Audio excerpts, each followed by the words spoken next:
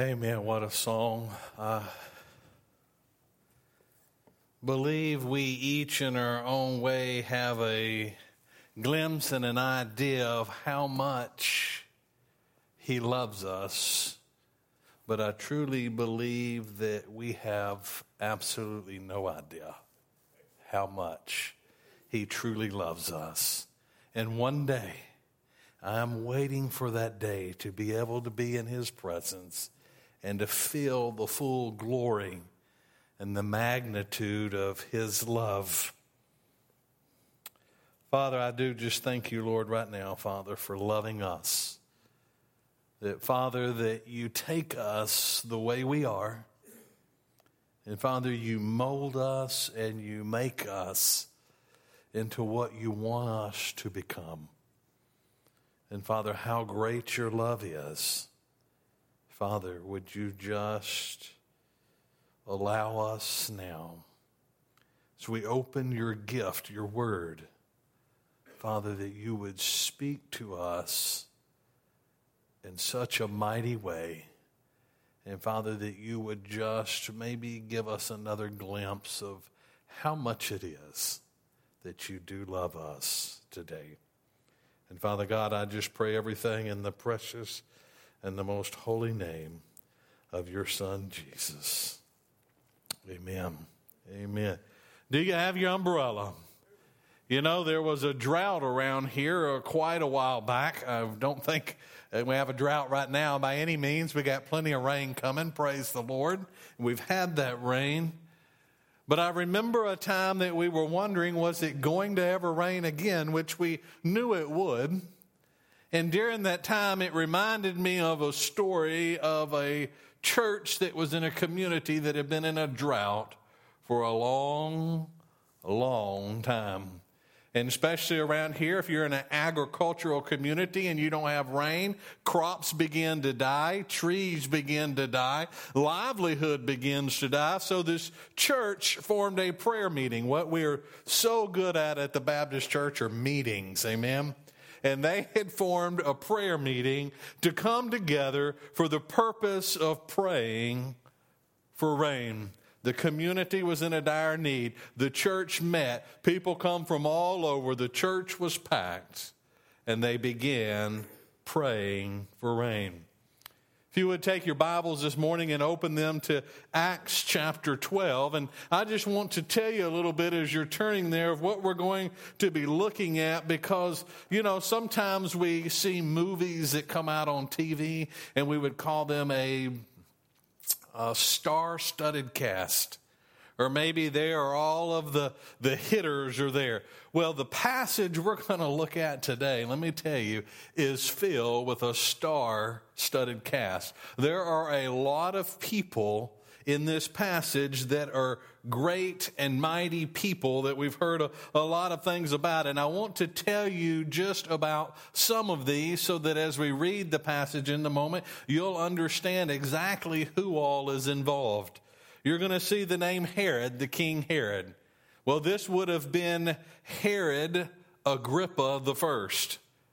Now, that might not mean a whole bunch to you, but understand this is the grandson of the great King Herod who was on the throne during the time of Jesus' birth. So we've got a grandson, a gentleman that had been brought up, and, you know, his father was killed by King Herod the Great because he thought that his son might take over, which would have been the father of the grandson here.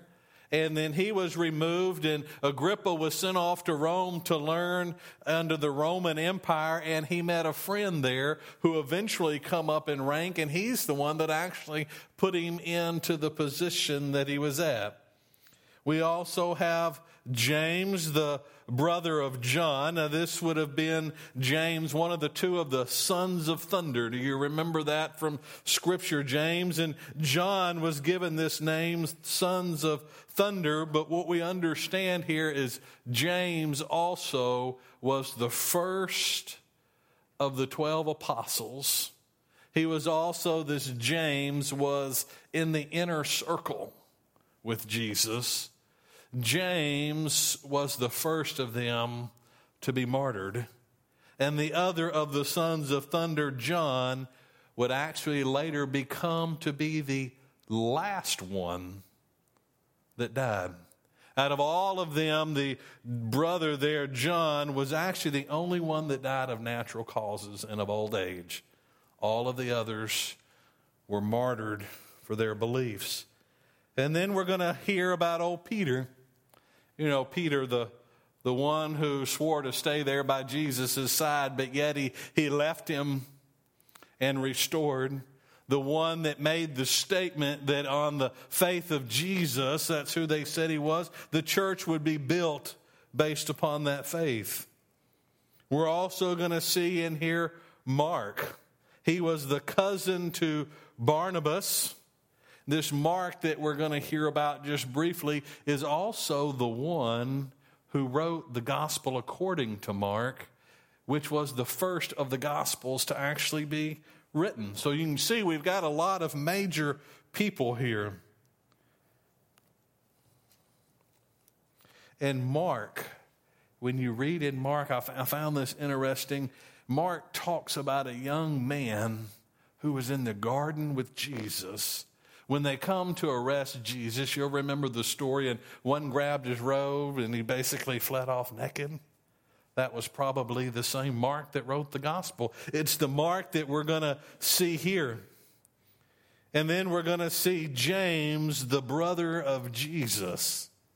So as we read, listen for these names and see how they played a role.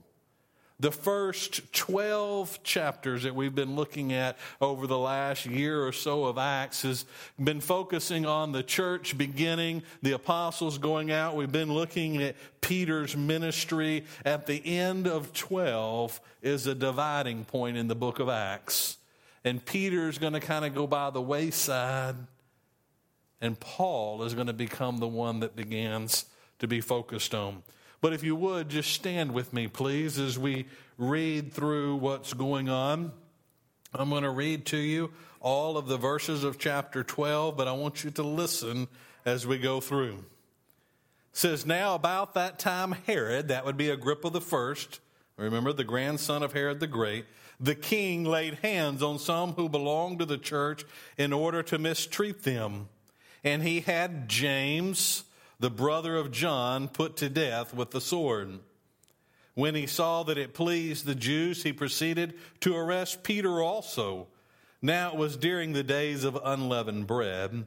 When he had seized him, he put him in prison, delivering him to 4 squads of soldiers to guard him, intending after the Passover to bring him out before the people.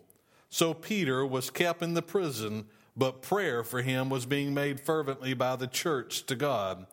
On that very night when Herod was about to bring him forward, Peter was sleeping beside 2 soldiers, bound with 2 chains, and guards in front of the door were watching over the prison. And behold, an angel of the Lord suddenly appeared, and a light shone in the cell, and he struck Peter's side and woke him up, saying, "Get up quickly." And his chains fell off his hands. And the angel said to him, "Gird yourself and put on your sandals." And he did so. And he said to him, "Wrap your cloak around you and follow me." And he went out and continued to follow, and he did not know that what was being done by the angel was real, but thought he was seeing a vision. When they had passed the first and second guard, they came to the iron gate that leads into the city, which opened for them itself. And they went out and went along one street, and immediately the angel departed from him. When Peter came to himself, he said, "Now I know for sure that the Lord has sent forth his angel and rescued me from the hand of Herod and from all that the Jewish people were expecting." And when he realized this, he went to the house of Mary, the mother of John, who was called Mark, where many were gathered together and were praying. When he knocked at the door of the gate, a servant girl named Rhoda came to answer. When she recognized Peter's voice because of her joy, she did not open the gate, but ran in and announced that Peter was standing in front of the gate. They said to her, "You're out of your mind." But she kept insisting that it was so. They kept saying, "It's his angel." But Peter continued knocking, and when they had opened the door, they saw him and were amazed. But motioning to them with his hands to be silent, he described to them how the Lord had led him out of the prison. And he said, "Report these things to James and the brethren." Then he left and went to another place.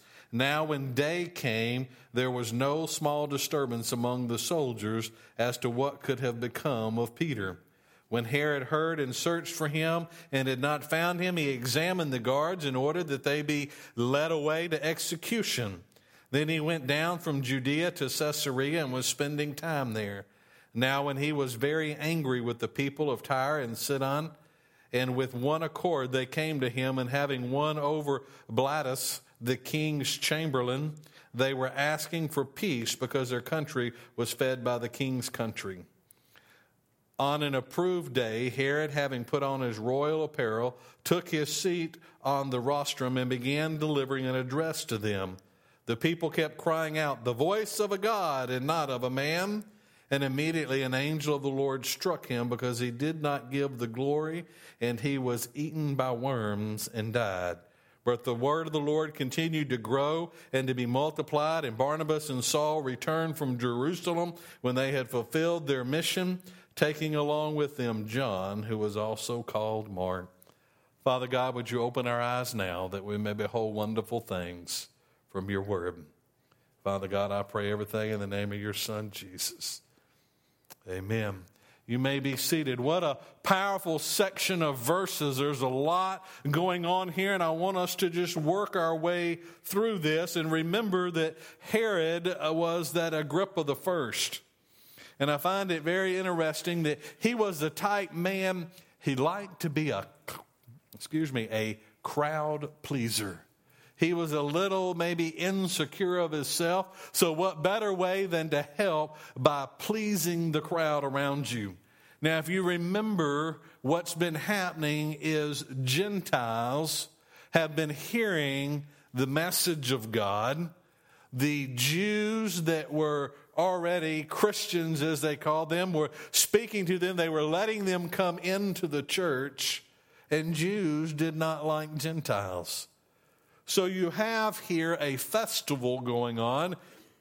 It tells us that it was the day of the unleavened bread. This would have been a pilgrimage festival. The men were required to come to Jerusalem. So you have people coming from all around. Jerusalem's being filled with all the Jews coming for worship. And I can't help but imagine that Gentiles are trying to come in to some of this because they are now believers in God. They're wanting to maybe partake in some of this, and the Jews don't like it one bit. And they're a little upset, so Agrippa here, he wants to get in there and he wants to please the crowd. So he takes one of them, James, the brother of John, one of the two sons of thunder, and in his own way, he has a lot of power. He probably puts him on trial and then he kills him by the sword. Prior to this, the execution of beheading probably would have happened with an axe, and it would have been a little gruesome.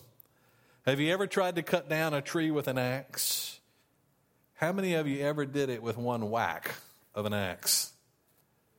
So it was probably not that pretty of a sight, but they would take this sword, I'm sure well sharpened, and off his head to James. The Jews like this. Here's one of those dealing with the Gentiles. So Agrippa thought because it was in his power and it was in his enjoyment that he would have spectacles and he would have executions to please people and to be part of the festivities. So he went out and he arrested Peter. He put Peter in jail because he didn't want to necessarily do it during Passover. But he was getting ready as soon as Passover was over that he was going to take him out, put him on trial, and most likely was going to find him guilty. He would have orchestrated a way for him to be found guilty so he could kill him too and get more excitement from the Jews.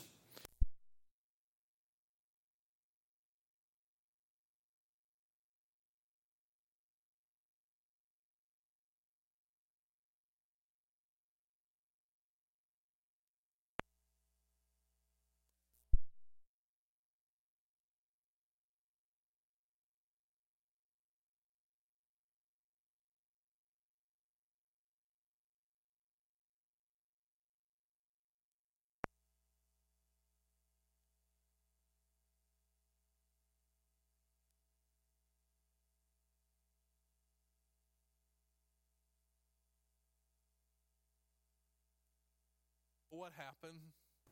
God had a different plan. And that plan was to keep Peter on mission.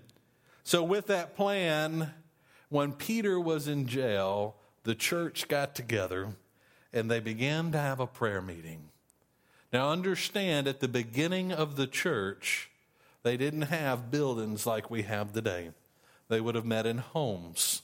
This particular one was in the home of Mary, the mother of John, who was called Mark, and we see that, and they're there praying petitions for Peter. And while Peter is asleep, did that sound funny to y'all? Peter is in jail. I want you to grasp this now. Peter's in jail, basically handcuffed on both sides to a guard. He's got two guards in front of him. He knows in his mind that James has just been beheaded.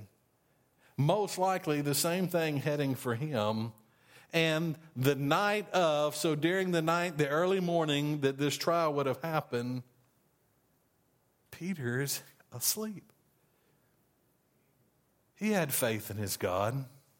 Whether he had faith that his God would get him out, that his God would change the trial, or that he was going to be with God, whichever one, didn't matter, but he was at peace enough to be asleep. The angel had to come in and nudge him. Wake up there, Peter. Come on, we're leaving. When Peter stood up, those chains fell off. He walked past those guards. The gate opened itself. And they made their way out, and Peter went to where they were praying for him. There he is now at the door of Mary's house. Mary, probably a pretty wealthy woman, to be able to have, number one, a house large enough that there could be a collective group of people there, but also to be in the town and to have a servant girl and to even have a little courtyard in front of the house. So Peter goes to where he most likely is figuring that they're gathered together, probably praying for him. This is most likely the same place that they met for the Last Supper when they were there, maybe even the place where they met praying when the Holy Spirit came upon them. But we began seeing the work of God through all of this. And Peter goes and he knocks on the door. Can you imagine? He just got out of jail. He goes there praying. The servant girl, now this gets me. She knew Peter's voice. She knew Peter was in prison. And can you hear Peter saying, maybe, it's me. Let me in. You don't want to wake everybody. Did she let him in? She got so excited she went to go tell them. Why not open the door and let him in? But what happens, these people that are all gathered together, and they're probably some on their knees, maybe some on their faces, maybe crying and weeping, they're fervently praying to the Father. Their prayer is answered. But when the servant girl comes and tells them, hey, what you're praying for, he's out there. What did the church do? Did they jump up in excitement? No, they began to ridicule her. You are out of your mind. Do you really expect me to believe old Peter's out there? He's down there in jail. She kept on. So then they said, well, maybe it's his ghost. Yeah, maybe it's his spirit. They believed back then that there was a guardian angel for each of the persons, and sometimes they would manifest themselves. Maybe it's just his angel. But I'm sure Peter's a little bit nervous. I just broke out of jail, so it comes from to, hey, open up a door. Let me in. And when they come in, they are amazed. There he is. And they all began talking at once, and it says he quietened them down. I'm sure he quietened them down, number one, so that he could speak. But number two, they're in the middle of town. It's probably at this time somewhere between 4 and 6 a.m. We don't want to wake the neighbors. We don't want to let them know that he's out of jail. And from there, he says, tell James and the brethren. And then Peter makes his way out of the picture because he knew he would be chased after Agrippa. And then it begins to tell us that when they woke up, the guards, they were a little shocked. Would you not be?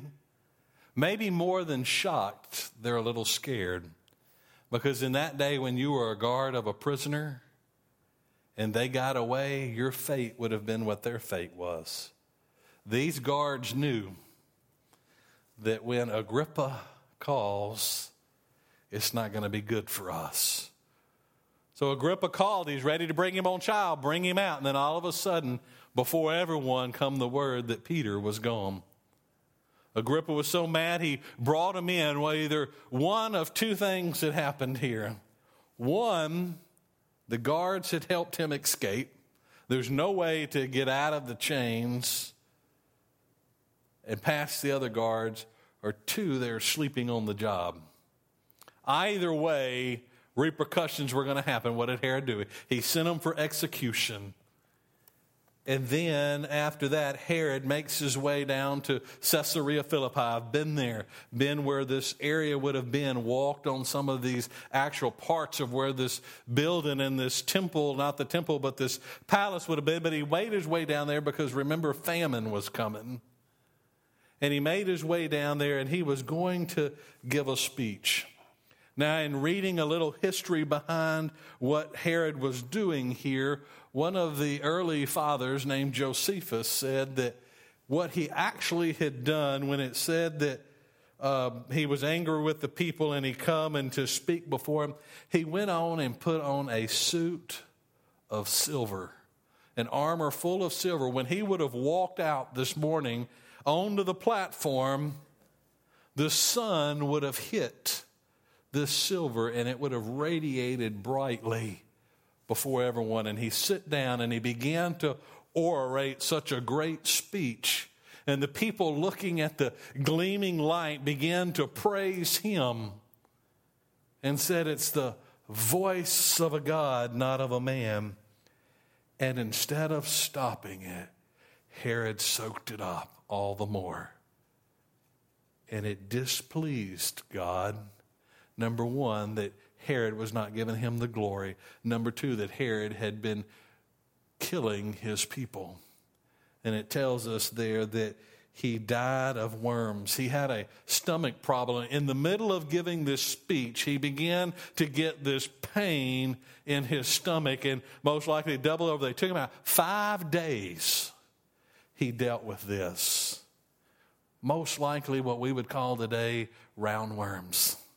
They got in and began to eat into his intestines that then began to let all of that leak out into that cavity, and a slow and a painful death. You see, our God can revenge. What does it say? Take revenge not for yourself, let the Lord do it. The Lord allowed him, the Lord caused him. It says, and immediately an angel of the Lord struck him because he did not give God the glory, and he was eaten by worms and died. So what about, do you have your umbrella? What do we see in this passage? The first thing is we see there are difficulties in life. I could take a poll here. I could ask you to raise your hand, whatever. All of us face difficulties in life. What was going on here? But Peter had difficulties. Remember, we read that. Look there at verse 3. It says, when he saw that it had pleased the Jews, he proceeded to arrest Peter. So Peter had the difficulty of being arrested. Peter also had the difficulty in his mind of an upcoming trial that would seem there was no way out of. And not only that, Peter had the difficulty of death looming over him. I don't know about your or my difficulties, but they might not be as severe as his. But difficulties in life, nonetheless, can become very crippling. And that's exactly where Peter was. He was dealing with difficulties. But not only were they difficulties, in the human eye, Peter's difficulties were also impossibilities. My, how God works in impossible situations. What do I mean impossible for impossibilities. Verse 6 there tells us that he was chained to 2 guards. He would have probably had some kind of wrist cuffs on. We've seen those in maybe some old Western shows or some big, thick metal wrist cuffs. And they had chains that went to 2 other guards. Peter didn't move without a guard knowing he was moving. There was no way for Peter to be a Houdini and pull out that little bobby pin out of his mouth and get in there and unlock that little lock. He was bound to 2 guards. Not only that, even if by some chance those chains failed and he got out, he had the impossibility that there were 2 more guards right there in front. These are soldier guards that their life is on the line. It's what they do. You don't sleep on the job. We've already discussed, if something happens, you get that penalty. And then in verse 10, we see that they had passed the first and second guards, and then they came to an iron gate to even get out to his freedom if some miraculous way the chains came off. That impossibility out. If the other impossibility of the guard, somehow he got past that, there's an iron gate that's locked in front of him. Peter's fate is sealed. There's no way out. Difficulty. But there is also devotion to prayer. The church knew exactly what they needed to do. Look there at verse 5. It says, so Peter was kept in the prison, but, what's that in green? But prayer for him was being made fervently by the church to God. I love any time you see in Scripture that word but. The world sees this, but there's God. There was difficulty, there was impossibilities, but prayer came into play. The church knew that they needed to pray. But it wasn't just but prayer, it was also fervently by prayer. You see there in that verse 5 again that we get the word fervently. Not just any kind of prayer, but fervent prayer. All night, all-consuming prayer. You've been there, hadn't you? Difficulty in your life. Maybe a difficulty in the life of a child. Something going on. And you begin to pray. And you pray. And you're up all night. And you're praying. You're weeping. Maybe even fall prostrate. Whatever it takes.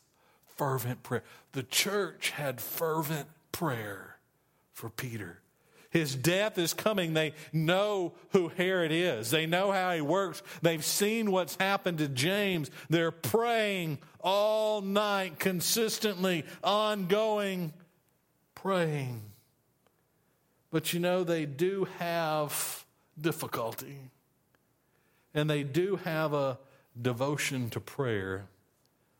But I believe, sadly, that they had a deficiency in faith. A deficiency in faith. Look there at Acts 12, verse 15. And they were flat out denying. They said to her, "You are out of your mind." Now, wait a minute. This is the church. They're devoted to prayer. They're praying that God would do something. Intervene in only a way that you can. They have this wonderful head knowledge. But yet, when God worked, they flat out denied it, for starters. Told the little old servant girl, "You're out of your mind." I'm sure they continued on ridiculing her. But she was persistent. But the deficiency of the faith kicked in even more. Okay, fine. I'll admit that you hear something out there. But it's not Peter. It's just his Spirit. You see there? It's his angel. It's not him. They couldn't believe that their prayer actually worked. You remember the church that was praying, droughts, everything around them dying. Church called a prayer meeting. Church was packed with people coming to pray that God would bring rain. If you've heard the story, you know where I'm going. Out of this entire packed congregation, one single lady brought an umbrella. Coming to pray for rain to God who can send rain, and only one person brought an umbrella. So my question to you today, do you have your umbrella? Let's take a look, because in my life and in your life, we have difficulties. I think we're going to pop these up on the screen. There they are. Not a one of you can sit in here and truthfully tell me that you have not experienced a difficulty in your life, or that you're not experiencing a difficulty right now. None of us. Myself included. And you know what? All of us in here, we're good old Baptists. Most all of us here have a devotion to prayer. When a difficulty comes into your life, I hope and pray that the first thing you do is pray. So often it's not, but eventually God will get us enough that we will come out and we will be devoted to prayer. We will begin to pray, and we will do as the Bible says. We're going to pray without ceasing until God answers, because I believe it. Or do I? Do I have a deficiency in my faith? Do I bring my umbrella to my prayer meeting with God? When difficulties in your life, changes in your life, do you pray out of habit and head knowledge? Or do we honestly pray from the heart, believing that God will work? How often when we're praying and God does work, do we just move it off to something else? Oh, it was long enough. It just happened. Oh, that was going to happen anyway. Church, as a born-again believer, having put your faith in the Lord Jesus Christ as your Lord and Savior, does not exempt us from difficulties in life. The only thing it does is it gives us the right to take it before the Father. And if we don't go to Him in sincerity of heart, believing that He will and can do it, then we're missing the mark. I don't want you to have the deficiency in your faith. Feed your faith through God's Word. He moves all throughout His Word. Be looking when you're praying. What was it that the prophet was praying for rain, and he asked his assistant there, look out, do you see anything yet?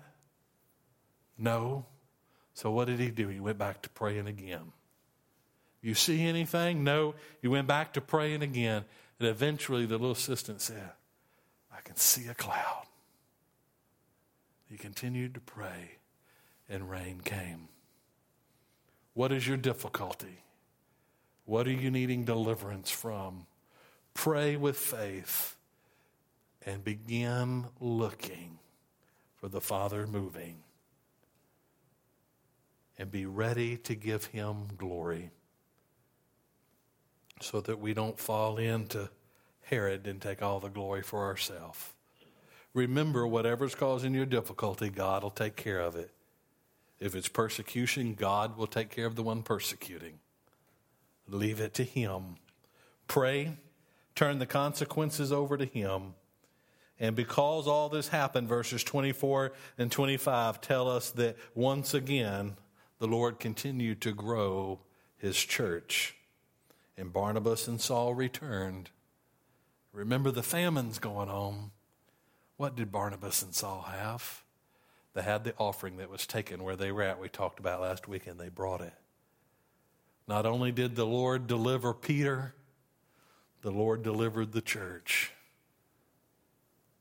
Our God is a God who delivers. Do you have your umbrella? May you bow your heads.